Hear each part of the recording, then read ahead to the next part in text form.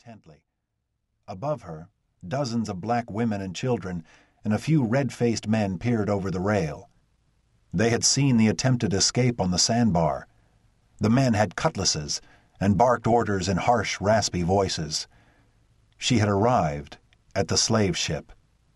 The canoemen untied the lashing and pushed the woman toward a rope ladder, which she ascended with 15 others from her canoe, everyone naked.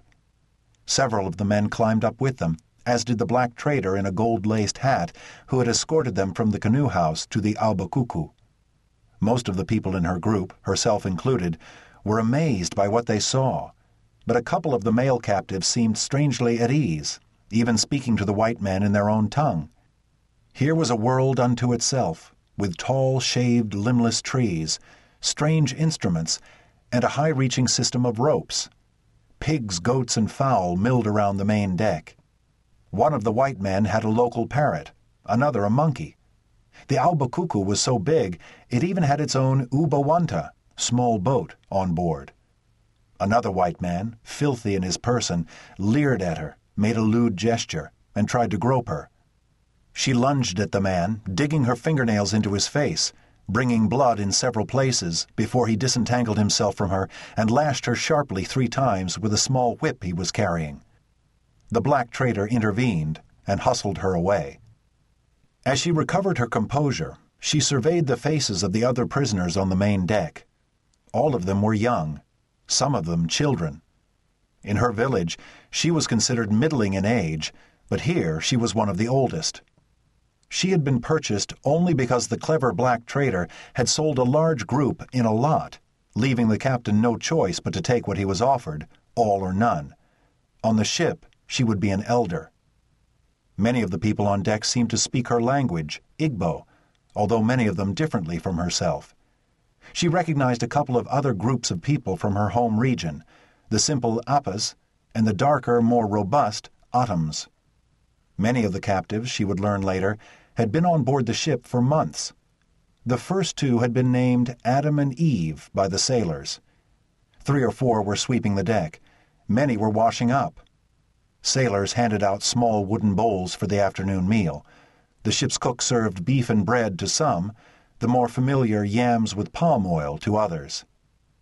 The main deck bustled with noisy activity.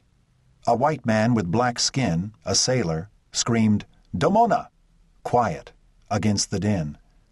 2 other white men seemed to be especially important to everything that happened. The big man on board was the captain, whose words caused the other white men to jump. He and the doctor busily checked the newcomers, head, eyes, teeth, limbs, and belly. They inspected a family, a husband, wife, and child, who had come aboard together from her canoe. The man was taken, with tears in his eyes, through the barricado door into the forward part of the ship. From beyond the barrier, she heard the cries of another man getting pem-pem, a beating. She recognized his anguished intonation as Ibibio. Soon after she had been examined, a white man barked at her, "Get below! Now! Hurry!" and pushed her toward a big square hole in the deck. A young woman standing nearby feared that she did not understand the order and whispered urgently, "Gemala! Geyen Guango!"